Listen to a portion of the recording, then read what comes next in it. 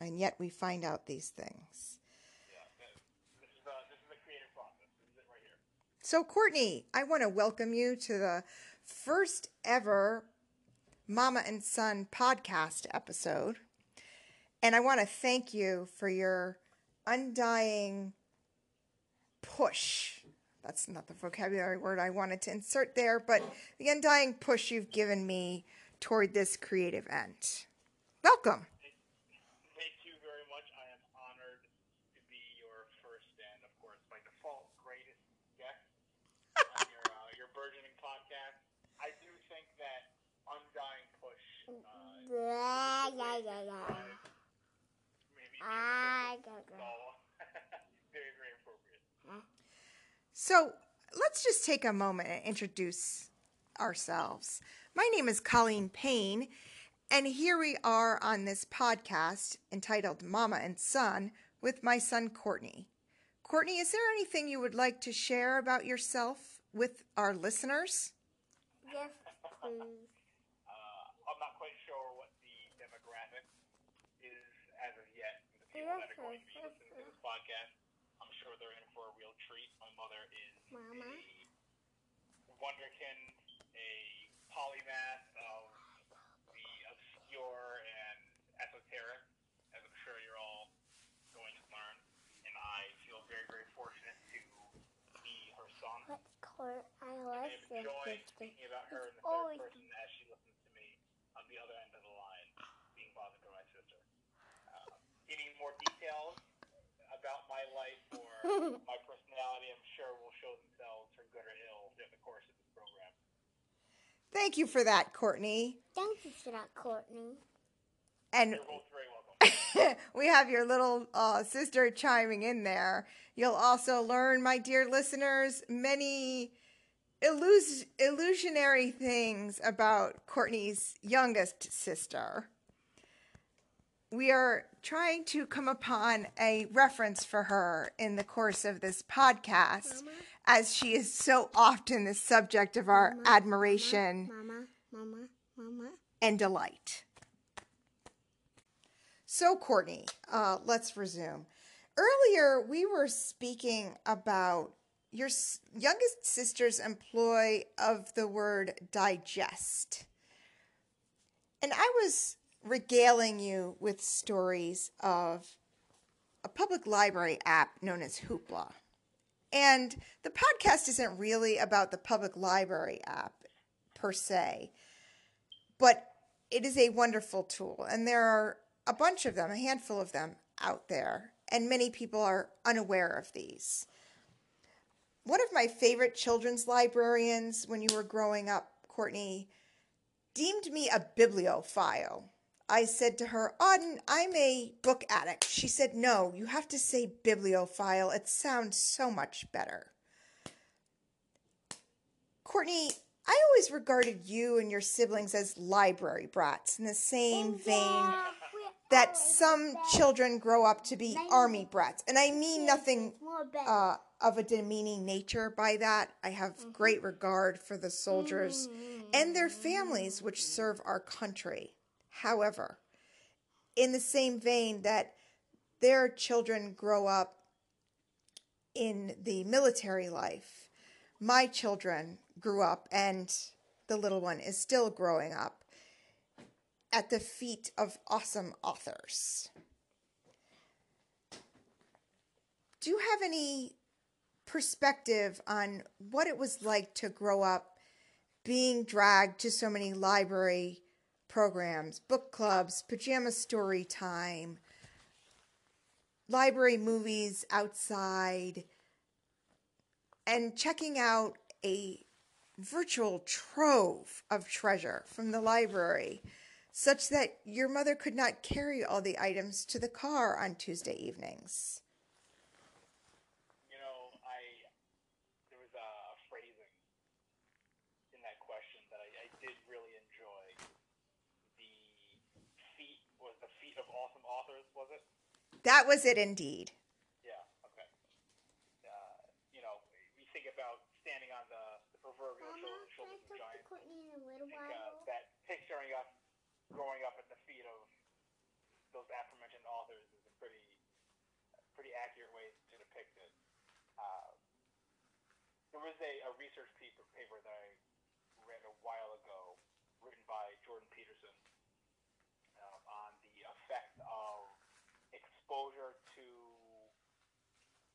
art, culture, media, literature, things of that nature, and the development on this connection to the development of trait openness. So how open we are to ideas, to experiences, to concepts and uh,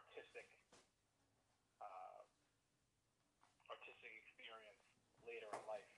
And findings kind of suggested that there really is a pretty big correlation.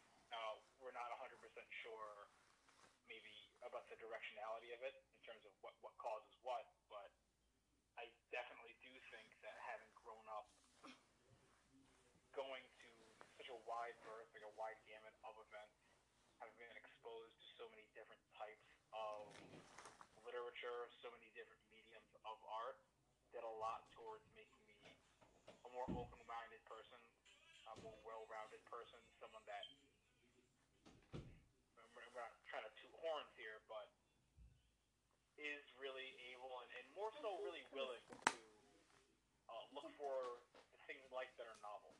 I think that is something that a lot of us do kind of miss, and trying to stay within our comfort zone and have this strong ego in the sense that this is who I am, these are the things that I like, and I stick to that. Other people are more comfortable in stepping outside of those normal realms of experience and saying, yeah, I'll read this obscure book on, I don't know, Russian history, or I'll go to this weird Renaissance fair and have fun doing that and appreciate the way that kind of expands their ability to look at life. So I really do think that those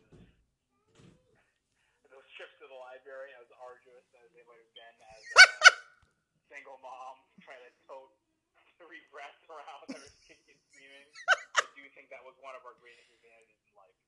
And, as a representative of that community, I really do appreciate being called bibliophiles, because being called addicts makes us think that we have to go through some sort of 12-step program, which is, not what we want to do. So, Courtney, you referred to Jordan Peterson, and I know of him only through you. Would you mind introducing our listeners on this podcast to Jordan Peterson? Oh boy. We're 40 seconds in, and already we're going to be mired in controversy. How deep an answer do you want here?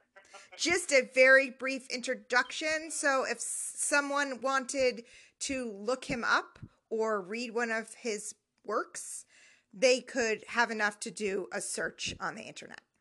Okay, all right.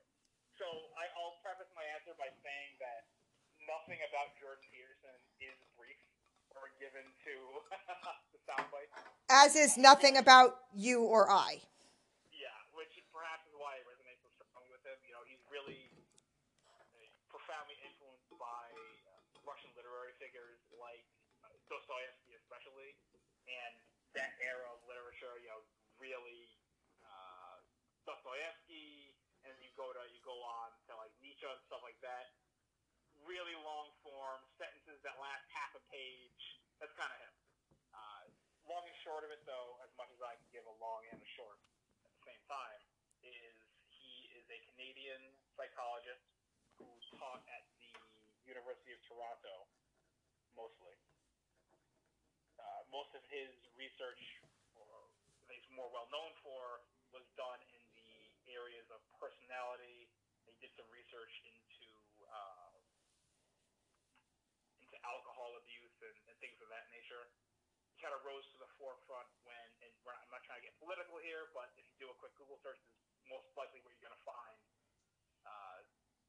A piece of legislation called Bill C-16, which related to the use of gender pronouns up in Canada. That's kind of how he rose to prominence, but he stuck around in popularity, especially amongst young men, though they're not specifically targeted at young men. That just happens to be the demographic that, for whatever reason, resonated with. Really kind of talking about finding personal meaning in your life that will sustain you and make you a better person and asset to your community, to your family at large, in taking the time to educate yourself and properly orient yourself in the world. And you've become somewhat of a guru with a bit of a cult following. Yeah, so if you do decide to search him, he's been a really great influence in my life. He has hours and hours of lectures on YouTube. He has great reading lists on his website in terms of the classic novels that have really deeply impacted him. And me and a couple of my friends have found him to be a great inspiration. Oh dear, Courtney, you definitely have driven us down an unforeseen path.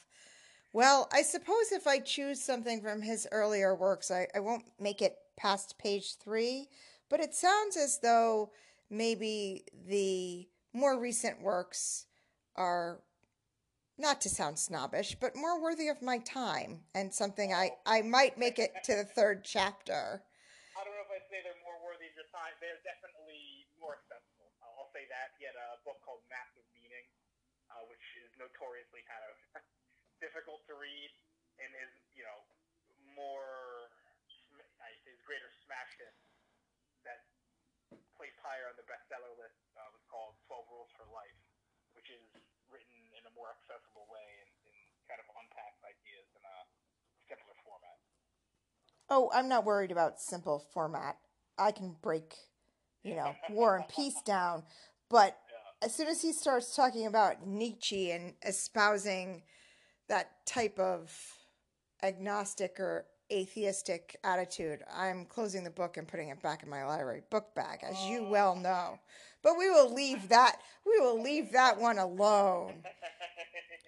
Back to the original point I was making. Hoopla is available in the Play Store, and this allows you to check out audiobooks, what you would have at one time checked out when you were growing up, on a cassette tape, and it had a book to go along with it, and you could follow. What we often did as a family is Mama would insert the cassette tape into the car cassette player, and we would listen to books beginning to end, young adult novels often, as we drove around to soccer tournaments and Boy Scout trips and outings and this sort of thing. And we got to listen to some really great stories that way. Well, Hoopla has kind of modernized this in that they've taken children's books, and there are some grown-up titles too. And this is not the only app, but it's the one I use most frequently. And they've digitized those cassette tapes. We might be talking to an audience that it doesn't even know what a cassette tape is. Who knows? And then, there was the CD attachment that we had for the cassette tape player in the car, that we used that often also as that technology advanced.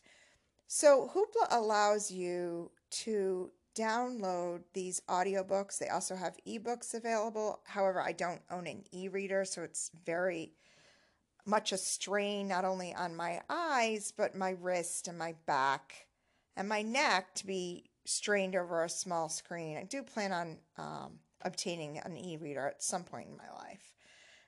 And I'm sure they'll come up with, some new technology that will make that totally irrelevant, but that's not here now. And there was a tornado. I'd never heard a tornado siren in my life until I came to live in the Southeast United States. And the only tornado I remember up in New England was back when you were about 3 years old, Courtney. So we're hiding in the hallway, and I don't have anything with which to entertain your smallest sister. So I turned to Hoopla, and we checked out an ebook about digestion, and I read her the entire nonfiction selection. And just today, she was looking at a picture encyclopedia aimed at ages 5 and up, but we know she's, in some respects, she's a little advanced. In other regards, like everyone, even us as grown-ups, she has areas where, she could grow. Because we don't want to say struggle, right? That's not growth mindset. And I read to her the selections, the entries about your body in the picture encyclopedia, and we took it with us on an errand today. She was perusing this in the car while we waited at our errand. And then she asked for Hoopla to be opened. I opened it, and she immediately chose the nonfiction story about the digestive system I had read to her during the tornado, excuse me. And then when we came home, she ran in and she went to Mama's bedroom and she told Daddy all about digestion. Daddy said, "Where'd you learn a word like digestion?" But this typifies the type of sponge-like absorbency possessed by young children. And I think that when we corral them and mush them into a cookie mold of all circles or all squares, we squish that out of them. They lose their natural curiosity, their zest for life, about which we were speaking earlier, not on this program, but just in the course of family conversation. Do you have anything you'd like to add? Yeah, so first I just want to make it clear that this podcast, nor you nor I, are sponsored at this moment, as of this recording, by any of the things that we're mentioning. So this might sound like we're giving a plug for Hoopla or a plug for Jordan Peterson. These just happen to be things that we like and enjoy and have gotten some good mileage out of. Want to get that out of the way in case Hoopla decides to sponsor you in the future. Wouldn't that be wonderful? Hint, hint. So,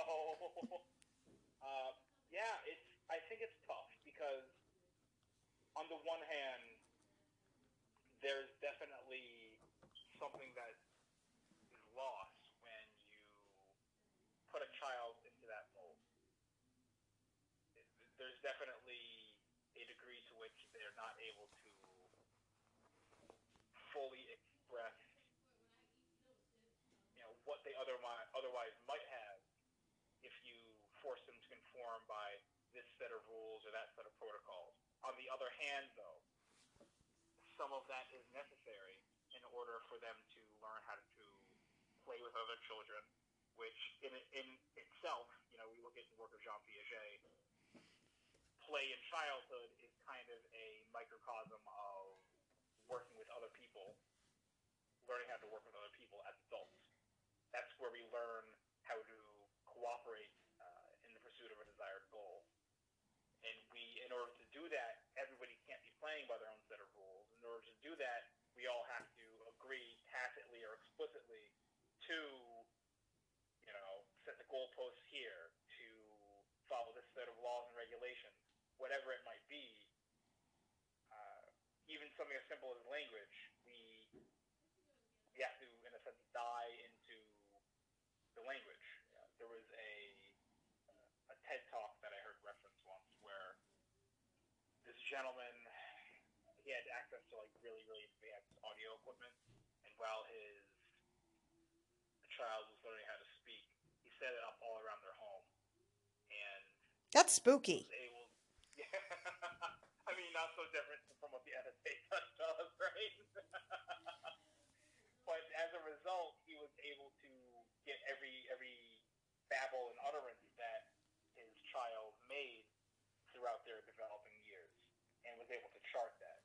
And what he found was that during childhood, kids utter every conceivable phoneme, like every phoneme that is possible for humans to make, every sound that is possible for human beings to make, the child made.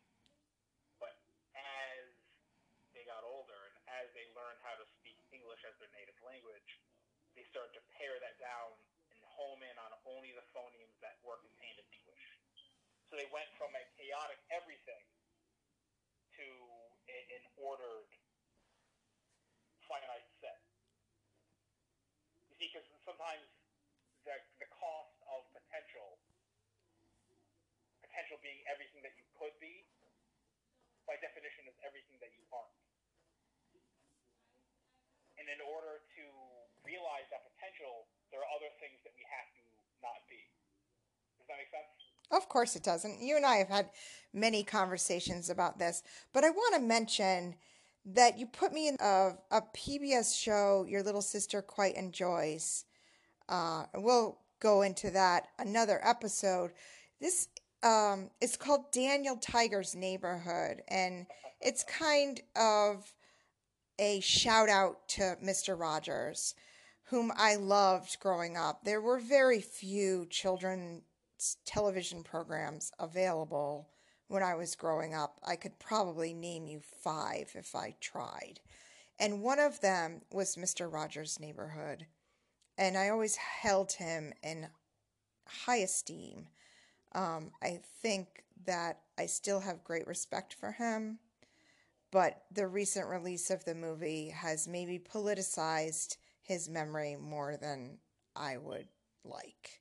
However, Daniel Tiger's Neighborhood on PBS, there are also some books out, advances such things as cooperation, and your sister has latched right onto that. They also educate children to breathe when they're having a temper tantrum, which, as you may know, this age is very given to having temper tantrums. It's at this age when we see a peak in those. And as you well pointed out, in order for us not to raise paths, and you can insert socio, psycho, whatever you would like prior to that suffix, in order for us not to raise those, we have to agree. You know, my passing fascination with anarchy is long gone, probably 38, 35 years gone. We have to agree to some rules that govern a civilized society, and one of those is we need to cooperate, and we cannot always, or ever, should we, act out on our anger in a way that would destroy people, property, and sometimes I think emotions need to be included in that parenthetical statement. So your sister quite loves storyline, and her favorite is about cooperation, and that goes to what you were pointing out in terms of, as a society, we have to agree on, yes, we are going to agree that an octagonal red sign means that we stop our vehicles. Yeah, and we also do it when we do. Aptly put. But we